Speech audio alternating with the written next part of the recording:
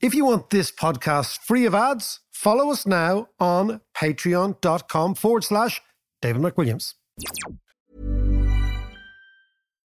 Since 2013, Bombas has donated over 100 million socks, underwear, and T-shirts to those facing homelessness.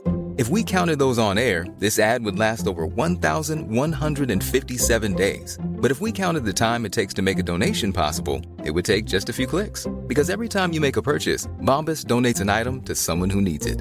Go to bombas.com/ACAST and use code ACAST for 20% off your first purchase. That's bombas.com/ACAST, code ACAST. A lot can happen in 3 years, like a chatbot may be your new best friend. But what won't change? Needing health insurance. United Healthcare Tri-Term Medical Plans, underwritten by Golden Rule Insurance Company, offer flexible, budget-friendly coverage that lasts nearly 3 years in some states. Learn more at uh1.com. What in the world is happening on Wall Street? Economic indicators. Who knows where this is going to end up? To understand the economy, you have to understand human nature. This podcast is powered by Acast. How are you there? Welcome to the podcast. It is Thursday's podcast. How are you, John? I'm very good. I was just noticing there that there's been a big uptake on the course so far, which is brilliant. It's great. It is great. I mean, it shows you that people want to learn economics in a way that's kind of comprehensible. They're like, okay, that makes sense to me. Yeah. So no, it's been fantastic, and we're going to do online tutorials. I'm going to make myself available to actually go into a chat room with people, because people need that sort of like maybe an hour a week or something. We're going to figure that out. Help with the wrecker. Yeah, help with the wrecker. Exactly. To help. Everyone needs help with the wrecker. You know, it's like an economics grind without an exam at the end, which is really nice. Yeah. You know, it's great. So yeah, again, if you want to learn economics with me, and I always think it's the best way to learn it together, because it is a fascinating subject, probably taught badly over the years, but it's brilliant. And once you get into it, you won't look back. You know, you won't look back and come up with all sorts of mad things sitting at the bar. People will think, oh my God, where did they find that? Okay. Little nuggets. Okay. So it is patreon.com/David McWilliams if you want to join us and learn economics together. So that's great, John. I've been noticing the Brits have been playing kind of silly buggers with this protocol. Have you noticed this? I have noticed. I mean, it's an endless thing. Isn't it? But you know, at this stage, their credibility and their trustworthiness is out the window. It's completely out the window. And you know, the extraordinary thing about the protocol, right, is that the protocol gives Northern Ireland the opportunity to have one foot in the UK camp, one foot in the European camp. Yeah, they don't want but be unbelievably open. What I would say to the unionists, right, the only way in which the unionists can preserve the union is if they make Northern Ireland work for everybody. Making it work means more job opportunities, more economic opportunities, more investment, etc. So why not turn Northern Ireland into a trading, attractive hub for multinationals? Do what we did, but do it better. Yeah. Learn from our mistakes, do it better, because they don't have a housing crisis the same way, right? Think about what they have. They've got good infrastructure. They have a very educated population. They've access to the UK. They've access to the EU. Everyone realizes they're like a kind of a problem child. So everyone's saying, look, let's give them a hand. Do you know what I mean? Yeah. And for the unionists, you just say, look, make it work, man. But they didn't even experience the same level of disruption, fuel disruption, as the rest of the UK did. No, because it works better. But they don't see that. I know, it's funny. But again, just see that this is an opportunity. We'll come back to this idea of the unions. People who never miss an opportunity to miss an opportunity. Like, here it is on a plate. And stop being a pawn for these Brexiteer Tories who don't care about you. They really don't. They don't care about you. And that's really obvious. Yeah, so obvious. So stop playing their game. Say, hold on a second, we have something here. Realize you're going to have to share the island with everybody else at some stage, and actually get on with it. Yeah. So what else has been happening this week? Well, I tell you, I'm going to Vicar Street. Lucy's playing in Vicar Street tonight and tomorrow night, which is going to be fantastic. Fantastic, yeah. Yeah, no, and it's big. We've done Vicar Street ourselves. It's a big venue. It's a big venue. A veteran of we are veterans. We've played Vicar Street ourselves. But, you know, it's a big venue. And when you come out on stage there, you know, you realise, wow, there's a lot of people. How's she feeling about it? great. She's flying. I mean, the great thing about when you're that age, it's like, whoa, here we go. Yeah. She's doing some brilliant writing at the minute. Yeah, she's doing a lot of writing. I think she's got 6 or 7 tracks. She's gonna open for an act called a very good singer called Tulu Mackay, who is Nigerian, born in Ireland, I think.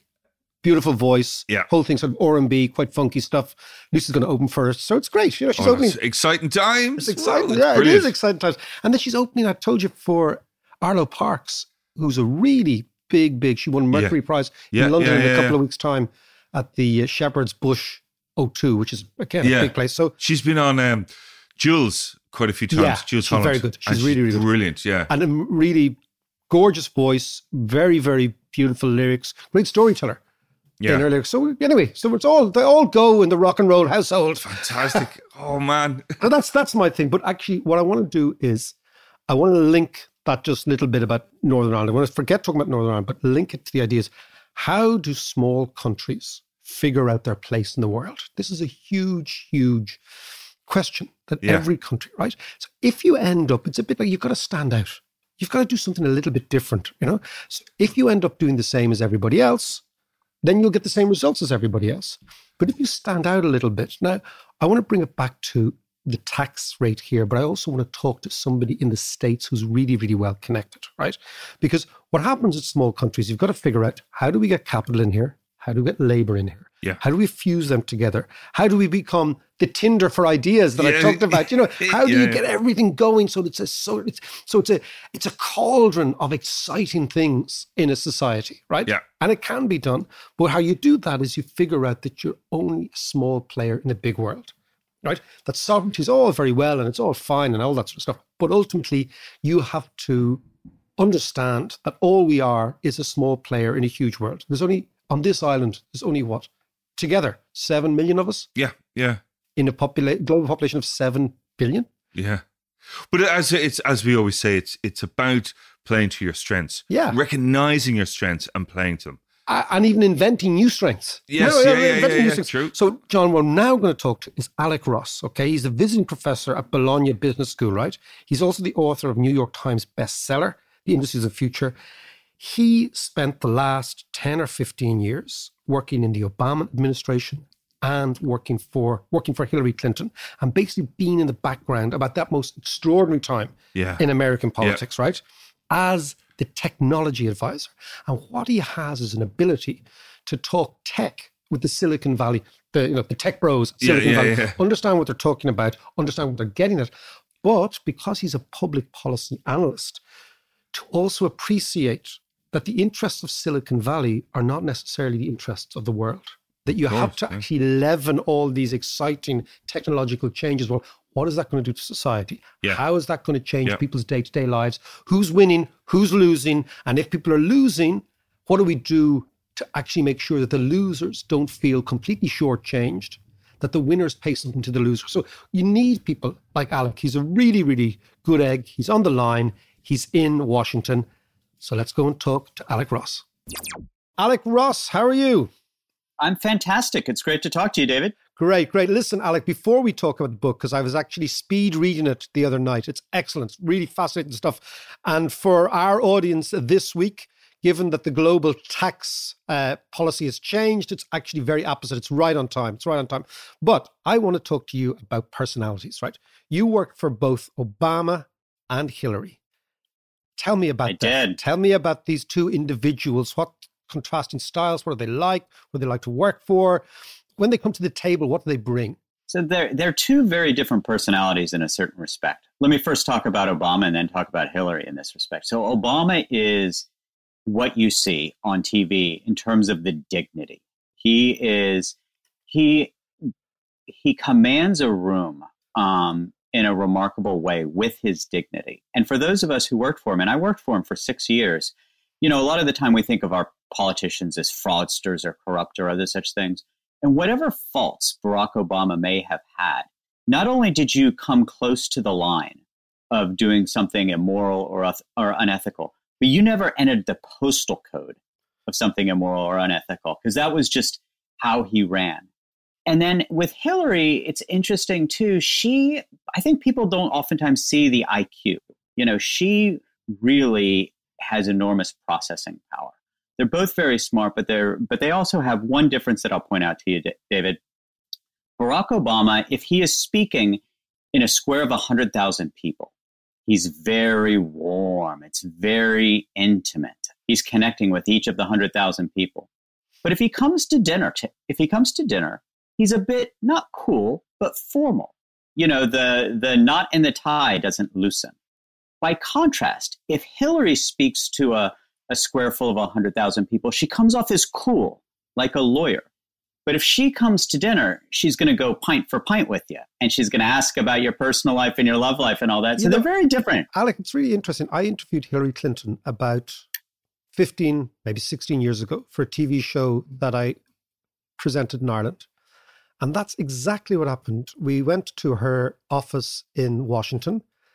And before the camera was on, so it was just me and her chatting. The sound man was there. The cameraman was there. We're trying to get her act together. You know, she was almost chit-chatty, kind of girly, flirty, laughing, telling jokes, all that sort of stuff. And I was thinking, wow, this is really interesting. Ironically, the minute the camera went on, she adopted a sort of slightly presidential, slightly aloof, and it was more, rather than talking, she was kind of messaging.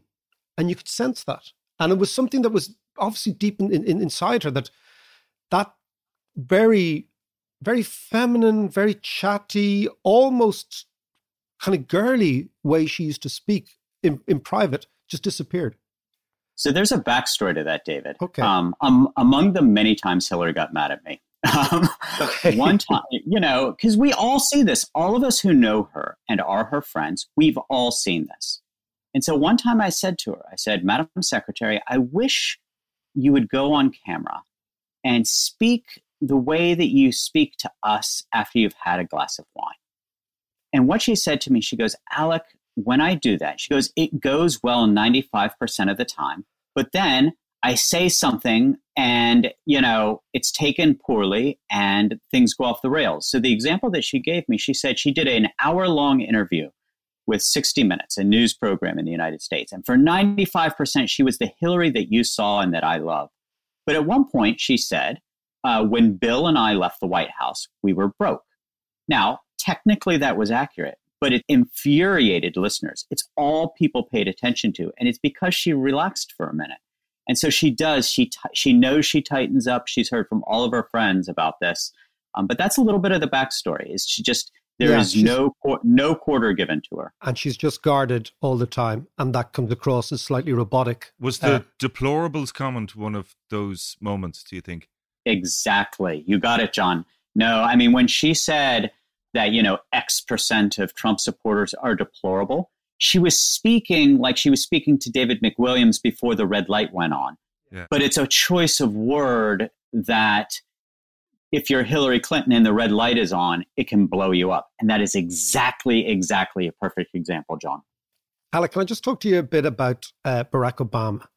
Because the legacy is unusual. I mean, people are now saying he had 8 years in the White House. Yes, he was hamstrung and it was difficult, and American politics is difficult and it's tricky, and all, you know, majorities and not majorities and slim majorities and no majorities, all that stuff. But is there a sense that maybe it was a missed opportunity in terms of pushing his own agenda? Yes. I mean, it ended up being, in many respects, a third Clinton term. It was technocratic. It was competent. It was incrementalist. But it lacked the boldness that I think was expected of him. And I was on the presidential transition team, and it really, you could see it begin to happen from the first moment of the transition, when a lot of the old, you know, we were on the campaign. I ran tech policy for his first presidential campaign. And it was very much a sort of insurgent movement that included economists and CEOs and what have you. But from the moment of the transition, sort of the old war horses came in and sort of took over. And it became a third Clinton term in a certain respect. And so I do feel like it's sort of the stone in our shoe now. We walk around, those of us who work for him, feeling like we should have made mistakes of commission rather than mistakes of omission. Yeah, no, I can see that. And but I can also see how the first Black president needs to be uber cautious because the opprobrium will fall on top of his head if he made early mistakes would have been phenomenal and would have blown the sort of the dream-like quality, because the dream is important. No, that's exactly right. And if Barack were talking to you right now, I think he would say that he was carrying the weight of a historic change with him into the White House. And if he looked like a crazy person, and there is this racist trope about African Americans in the United States, that they can be a bit crazy and a bit unhinged. So Obama had to stay cool. But from a policy standpoint, particularly at the end, we should have pushed harder. We should have made mistakes of commission rather than omission. Do you think, before we talk about the raging 20s, do you think Biden is maybe picking up from the midterm Obama and saying the stuff to do that we could have done 8-10 years ago, but we're going to do it now? I think so. So yes. So it's interesting. If you actually look at his agenda, it's much more FDR than Clinton or Obama. The test now is, can he get it done? But if you actually look at the substance, I mean, my goodness, it would be the largest expansion of the safety net in the United States in over 50 years since Lyndon Johnson was president. And I worked pretty closely with Biden, and this was not very Biden-esque. I mean, Biden was a very centrist, sort of horse trading senator and vice president. And I do think that particularly at the beginning, has shown a willingness to be audacious. But I also see the team getting beaten down a bit right now by having to actually implement a slightly audacious program. So we'll see if they fight their way through it. Well, listen, that's fascinating insights, because again, I love talking to people who are actually in the room. Speaking of being in the room, what was your most interesting, I'm not going to say scary or jubilant, most interesting moment with both those characters, Obama and Clinton? They were both in the White House Situation Room, which I think, you've probably seen in the movies, right? Yeah. Or you've seen pictures of it. And the interesting thing, I won't say what the topic was when we were in the White House Situation Room. But what was very interesting is that the matter being discussed basically required decisions to be made that were going to produce a body count. If X occurs, Y number of people die. If Y occurs, Z number of people are going to die. And what was fascinating was watching both Hillary and Obama.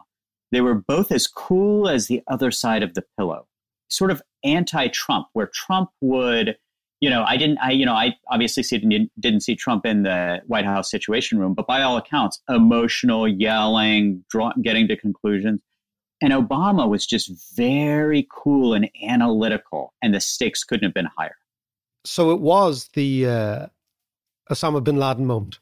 I wasn't in the room for Osama bin Laden. I think I was actually at the White House Correspondents' Dinner that night. I think I was at I think I had a few cocktails in my belly, and I had no idea what was going on. I was not read into that operation in real time. Fair enough. Now let's talk about the book, Alec. It's The Raging 20s, Companies, Countries, People, and the Fight for Our Future. Very opposite. I'm going to ask you about the main 2 or 3 big theses, but I'm also going to do it against the background of the shift in global taxation, corporate taxation announced this morning and over the weekend. But tell me, what is your main thesis here, or your main couple of theses? So my main point here is that whether the future looks more like Mad Max or more like Star Trek, at the end of this decade, that's begun rather poorly, all hinges on a few decisions we make in the coming years. It reminds me in many respects of the 1840s, David. The Engels pause, this period from 1800 to 1840, where we saw massive change as the base of Western European economies went from being agricultural to industrial. But we didn't have anything like a minimum wage. We didn't have child labor laws. We didn't have pensions if you worked in the factory for 30 years. And then what did that produce? That produced the largest wave of revolutions in Europe's history. It produced ideological movements like Marxism. The Communist Manifesto was written in 1848. So I think we're at another one of those inflection points like the 1840s or the 1920s, where we have an opportunity to reimagine the economies and the social contract that we want. We're at one of those very special inflection points, and we can't blow it. And it's funny you talk about 1840 because 1848 is the year of European revolution. So there's revolutions everywhere, one in Ireland as well, but everywhere, particularly you've got France, you've got Germany, you've got Austria, you've got all sorts of extraordinary things going on, leading to or coinciding with the publication of the Communist Manifesto, which opens with the line, I remember, there is a spectre haunting Europe. It is the spectre of communism. I think that's the opening line of the manifesto. What spectre is haunting us then? Rage.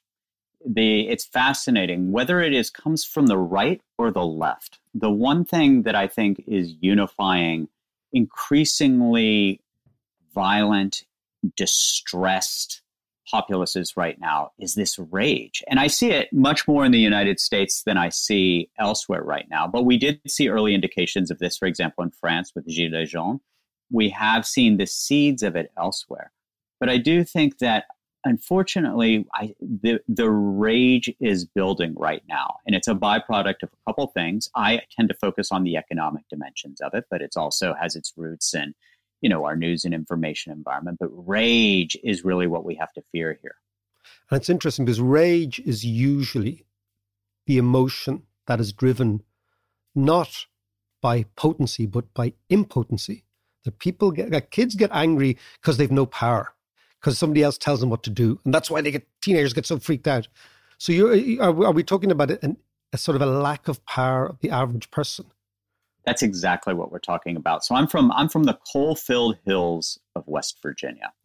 And this is a place right now that is the very caricature of rage. So they are, and look, I'm just by way of disclosure, I worked as a midnight janitor and on a beer truck. There is no blue blood in this body. So I come from sort of the Appalachian working class. And I got out in a certain respect. I got good college degrees and what have you. But when I go back and visit my parents, what I see are these emasculated, angry, white men who have grown angry and they've grown politically radicalized. And we see it now, not just on the political right, we see it on the political left, but it comes from exactly that which you're describing, David, which is impotency, the sense that they don't have agency, the sense that they are pawns on a chessboard, either of states or of large corporate actors. And let's talk about we've done the states. Let's talk about the corporate actors. Let's talk about corporations. We'll come back to the state in a second. But given the news of the last couple of days and the change in global taxation and the move to eliminate tax havens and the move to bring tax revenue back to where it should belong as opposed to where it's just booked and domiciled, what do you make of this move? And where do you think that brings the argument forward towards? I think it's very important. And, I think one thing, since, you're in Ireland right now, one thing that I would flag, because obviously this has caused some distress in Ireland, is Ireland isn't going back to a beer and biscuits economy. No, it's not. It's absolutely not. And if you look, like U.S. multinationals employ, I think, 180,000 some people in the Republic of Ireland and directly support many others. And in anticipation of this conversation, actually, David, I made some calls to senior contacts at Apple and Google. I'm glad that you prepared for the podcast the way John does. There you go. No, but I called very senior, I won't name them, but they're very senior at both companies. And I said, well, with this move potentially from 12.5% to 15% and the idea of a global minimum tax, what does this mean for the Republic of Ireland as it relates to your business? And what they said is there may be a little bit of balance sheet gymnastics in the future, but in terms of employment, in terms of growth, in terms of it remaining a base in operation, they love Ireland. They're staying. The levels of it, they like the new university grads. They like the business environment. So I think that ultimately this is going to be good because I feel like if you are growing your economy based on your tax practices, it's like growing an economy based on carbohydrates as opposed to protein. But if you're growing your economy based on real employment and rising wages and things like this, which I think the Republic of Ireland is going to continue to benefit from, it's like growing your economy based on protein.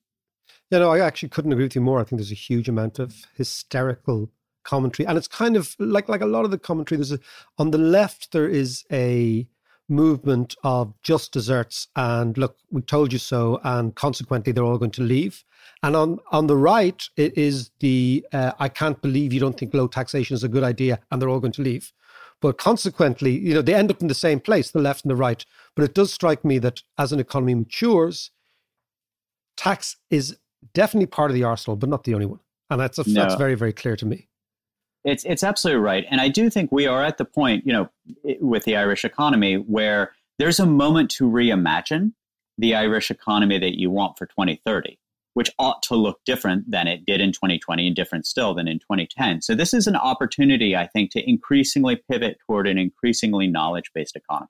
Yeah, no, I think you're absolutely right. An entrepreneurial, in actual fact, the podcast we did the other day was on about creating this entrepreneurial state and maybe using some of the extra tax revenue, which there will be, because as you increase your rate, once the volumes settle down, you'll actually get a bigger tax receipt, but maybe to put it into something like a sovereign wealth fund, and then that sovereign wealth fund could be used as a startup fund, not a pension fund, because frankly, we're well covered on the pension side, and demographics is on our side for quite a while. But on the startup side, there is a financial risk always in startups, and maybe you could use some of that fund to de-risk it. But that's another idea. It's just this. It's the idea of how do you build this country better, because small countries only need to do small things right and not make mistakes to actually grow quite strongly. Bigger countries like the United States have got all sorts of other issues that you've got to deal with. So let's talk about the States. Let's talk about American corporations. You're quite tough on corporations in the book. You're quite tough on shareholder value. Let's start there. Indeed. Well, look, I think that, first of all, I should say I'm a capitalist. I am not some shrieking, fists clenched leftist calling for the dismantling of capitalism. What I am saying is that in a world where the Federal Express driver pays more in tax, one Federal Express driver pays more in tax than Federal Express, or one 16-year-old barista making your cappuccino at Starbucks pays more in federal tax than Starbucks Corporation, then there's something unjust about that. I also think that, we need to look at, and I am not anti-big tech, and I actually think it's a little intellectually lazy to take all of these big technology companies and put them in a single basket, because Amazon is actually quite different than Apple, which is quite different than Facebook, which is quite different than Google, which is quite different than Microsoft. But what I will say is that I feel like we are, in many respects, more governed by companies than by countries. Across many of these issues, the terms of service of many of these companies have more to do with what my family actually does over the course of a day than what my sovereign state does.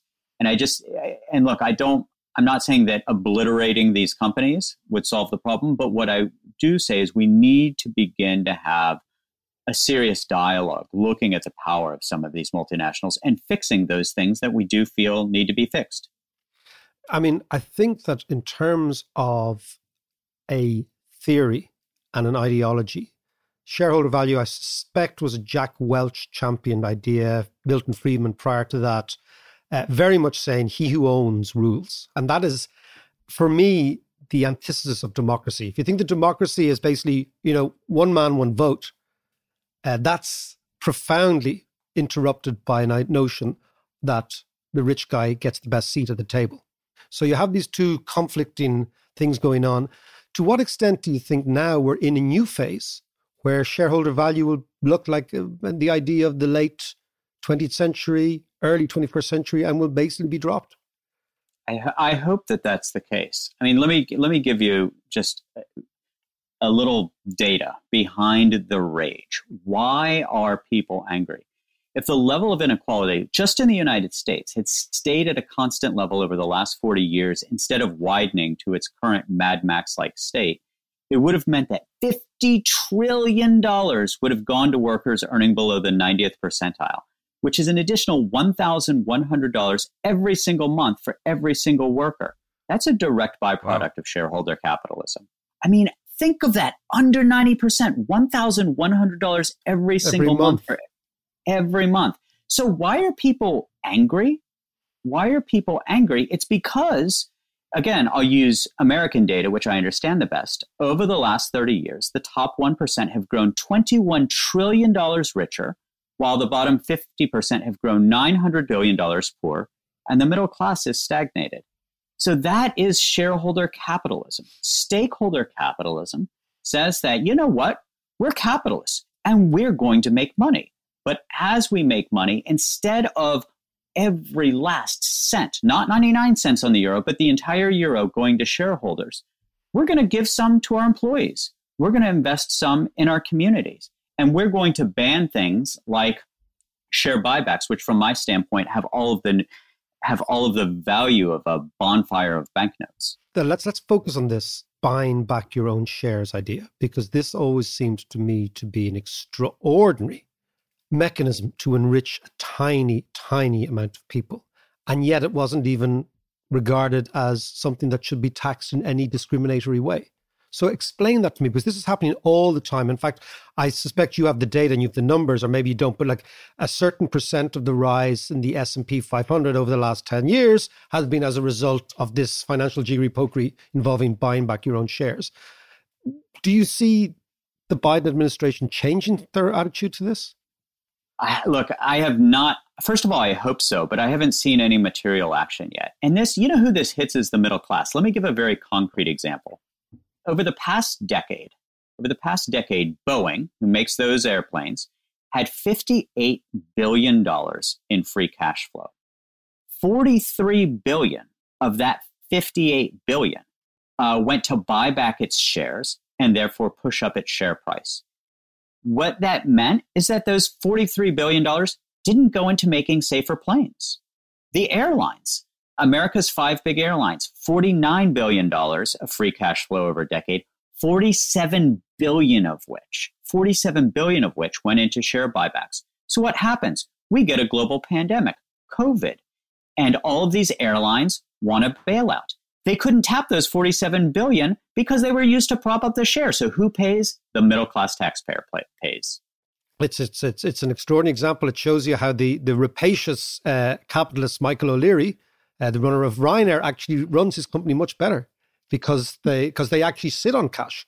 And he said, look, his view is like, this is a cyclical business. He who sits on cash will be able to buy assets in the downturn, and that's what I'm going to do. So we're not going to pay our share. We're going to, his attitude has always been quite interesting. The share price, it's like, yeah, whatever.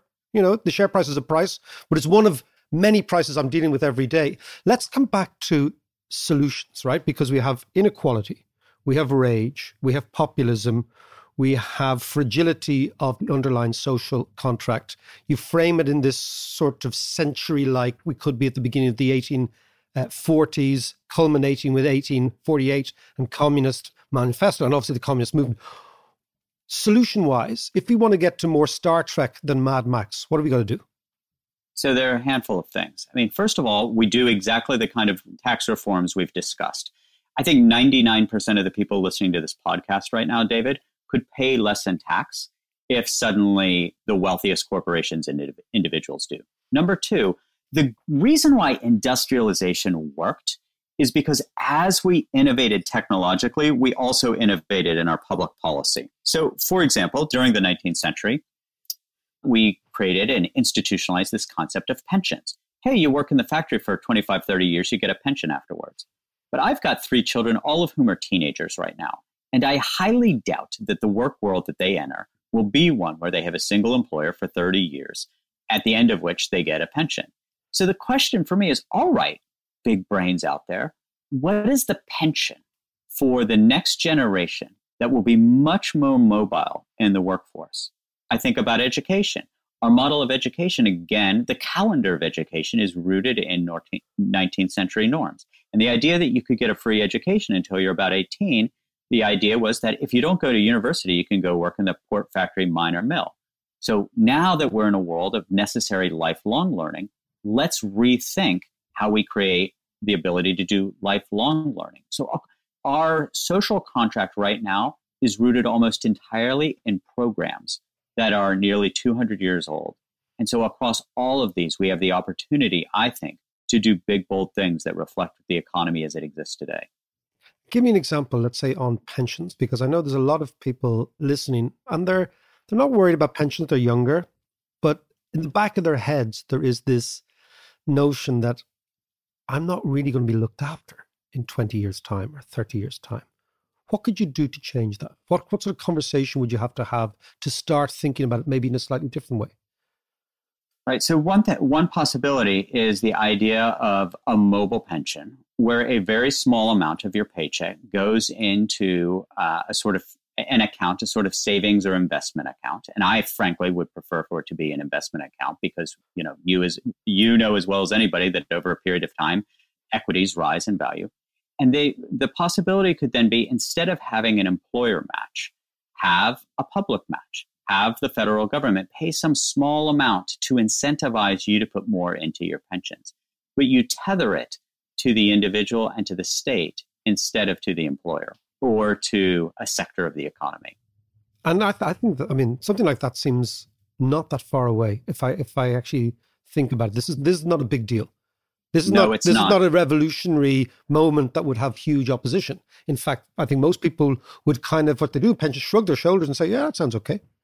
Yep. It's interesting. There is an increasingly, too, an ownership class, at least in the United States. This app Robinhood has really revolutionized things here, where you don't have to have a lot of money. You've got this app on your phone called Robinhood, which, oh, by the way, they chose that name for a reason. And the idea essentially is that there's a new ownership class of young people who don't necessarily have to come from the world of capital, of the richest 10%, to participate in markets. And yes, they'll do foolish things like get involved in trading strategies that they ought not, and they'll lose money. But as we also know, the math suggests that over the long term, equities, these assets, rise in value. And I think that growing the ownership class, having more owners of equity, having more owners of assets, as opposed to everybody just relying on labor, ultimately, I think will spread the benefits of capitalism. Now, we can conclude, Alec, this is Marxism without Marx. Except that it's rooted in public equities. It's rooted in the market. So what I don't want to do, I don't want to destroy the market. I don't want to take incentives out of the market. One thing that I think Marx got wrong is he insufficiently understood the necessity of a private sector to drive efficient economic outcomes. Yeah, no, I must admit, I always tell my students at Trinity, start with Marx, but don't end with him. So if you look at the world from a Marxist perspective, that there's labor, there's capital, there's all these various interests around, great place to start, but don't end up at Das Kapital's conclusion because you will end up impoverishing yourself. And this is part of our just being human too, honestly. We are not ants. We are not efficient little economic units that sublimate themselves to the overall concept of the greatest common good. No, we are inherently selfish beasts that want to maximize not the community good oftentimes, but the individual good. So we have to account for our humanity as we develop our economic systems. Alec Ross, we will leave it there. Listen, it's a great read. I'd advise anybody listening to the podcast, have a gander. It's on shelves now, the raging 2000s. Alec, we will have you on again. Would you fancy coming back to talk to us about all sorts of issues? Because we need a man on the inside in the United States to give us what's going down. Look, I would love to. No, it's a great pleasure. I have a lot of respect for your work, David. I love what I particularly like is you're taking economics and making it more broadly accessible. That's what I try to do with this book. It's like, yes, everybody, I know tax is fucking boring and I know it's fucking complicated, but it's really important. It's really important. Like, that's why I told the Marco's belt story. Like, I tried to, I used the story of, buying a belt and tracking the money. Yeah. So I love what I love what you're doing with the podcast. And I'd be very happy to be your guy who sort of actually knows and talks to the people who are on the inside, spreading some of this. You have now just done your finest on-air interview with a vicious employer. No, Alex, that would be great. That would be really wonderful because, as I said to you at the start, testimony beats analysis. The idea that the people we're talking about, how they tick, because we concluded there that humans matter. And we forget that humans really matter because it's humans make these decisions, not robots. No, I do. And, look, I read a lot of the analysis. And then I talk to the people actually there. And a lot of it does come down to human stuff. So it's like, is Biden going to win? And part of it, some of the actual reasons why he may or may not succeed this year come down to some very human things. Like, it's like a football match right now. The Republicans have 11 men on the pitch. Biden has 9. Like, silly, stupid things like he's massively understaffed. Biden can't work 14 hours a day. You know, it's there are actually some funny little details behind some of the challenges, and it's not all grand geopolitics, you know, like you read in the textbook. Absolutely. Listen, Alec, that's great stuff. We're going to come back to you. You are now fully fledged member of the team. Great to talk to you. Ready to pop the question? The jewelers at BlueNile.com have got sparkle down to a science with beautiful lab-grown diamonds worthy of your most brilliant moments. Their lab-grown diamonds are independently graded and guaranteed identical to natural diamonds, and they're ready to ship to your door. Go to BlueNile.com and use promo code LISTEN to get $50 off your purchase of $500 or more. That's code LISTEN at BlueNile.com for $50 off. BlueNile.com, code LISTEN. There's never been a faster or easier way to start your weight loss journey than with PlushCare. PlushCare accepts most insurance plans and gives you online access to board-certified physicians who can prescribe FDA-approved weight loss medications like Wegovy and Zepbound for those who qualify. Take charge of your health and speak with a board-certified physician about a weight loss plan that's right for you. Get started today at plushcare.com/weight loss. That's plushcare.com/weight loss. plushcare.com/weight loss. Quality sleep is essential. That's why the Sleep Number Smart Bed is designed for your ever-evolving sleep needs. Need a bed that's firmer or softer on either side? Helps you sleep at a comfortable temperature? Sleep Number Smart Beds let you individualize your comfort, so you sleep better together. J.D. Power ranks Sleep Number number 1 in customer satisfaction with mattresses purchased in-store. And now, save 50% on the Sleep Number Limited Edition Smart Bed for a limited time. For J.D. Power 2023 award information, visit jdpower.com/awards. Only at a Sleep Number store or sleepnumber.com. So now we've snaffled yet another quite impressive American correspondent for the podcast. He was a bit of a humdinger, wasn't he? Yeah, no, Alec is great. It's really, really good. He was actually introduced to me by a fellow called Douglas Alexander, who is a Scottish guy who we're going to talk to very, very soon, who was the UK Trade Secretary under Blair. I knew the name, yeah. Fascinating guy.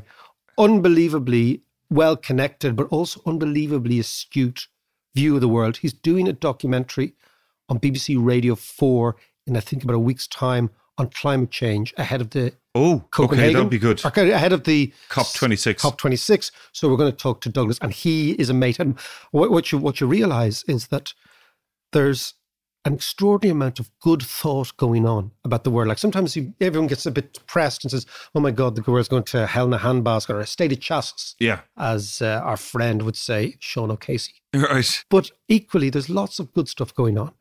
And I think that idea of we have inherited the legacy of 200-year-old thinking about pensions, yes, about education, about work, about the state, about the company, all these things. They're taken as the norm. They're taken as the norm. Whereas he's saying that we could be at this inflection point, this idea of the 1840s. Now, for Irish people, the 1840s is the famine. We're completely at odds with the rest of the world's interpretation of the 1840s. For the rest of the world, particularly Europe, the 1840s is a radical period of political and left-wing upheaval. Yeah.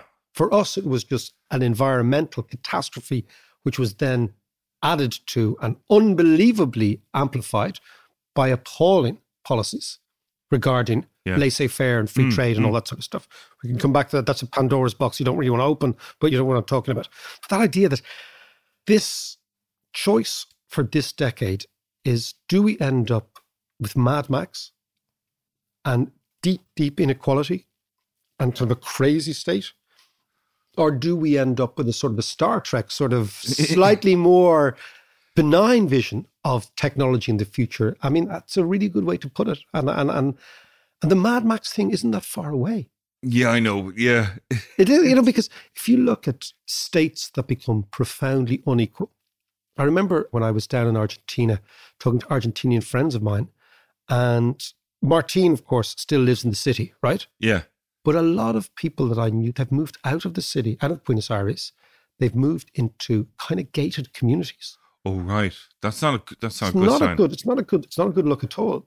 And they're afraid of violence. They're afraid of all this. But they become the symbol of oppression for the people who are poor. Yeah. So, I mean, and that's the sort of dystopian view that he's painting, that the United States has a choice. Either it can become Canada or Mexico. Yeah. Right? Yeah. And it's on the way, under Trump, it was on the way to becoming Mexico. Huge inequality. The rich get all the assets, as Alec was talking about there. Yeah. And basically you spend more money on defense than you do on health. Right? Yeah. It's kind of mad stuff. But it was that thing, like that shift that seems to be happening away from shareholders and more towards stakeholders. You know, that old phrase that I absolutely can't abide is business is business, you know? No, it's not. Business is everything. Absolutely. And the way you behave in business and the way you behave reflects the way you think about the world, you know? But that idea, that microscopic shareholder value, which was largely came from Friedman, but then was really amplified by Jack Welch, who I worked for. Yes, I know. At you were GE, saying right? before. Has at its root this appalling idea that it's okay for the rich to get very rich because it'll all trickle down to the poor. Yeah. And, you know, there is no way that happens. We know that doesn't happen. Yeah. So I think Alec was fascinating. We'll have him on again as our US correspondent. Our ever-growing team. Our ever-growing team of correspondents around the world. And it'll be just like a big, mad WhatsApp group. Yeah. That's what the podcast... I look forward to the Christmas party. The podcast will turn into a mad WhatsApp group of people all over the world. Brilliant stuff. Listen, talk to you Monday. To all you Patreons out there, thank you so much for supporting us. We couldn't do this without your support. It means a huge amount to us. Also, all your feedback, your suggestions, your comments, our comments to you, our replies to you, really is the essence of the whole thing. So, again, thank you very much. And for all of you who might want to support us, check us out, patreon.com/David McWilliams.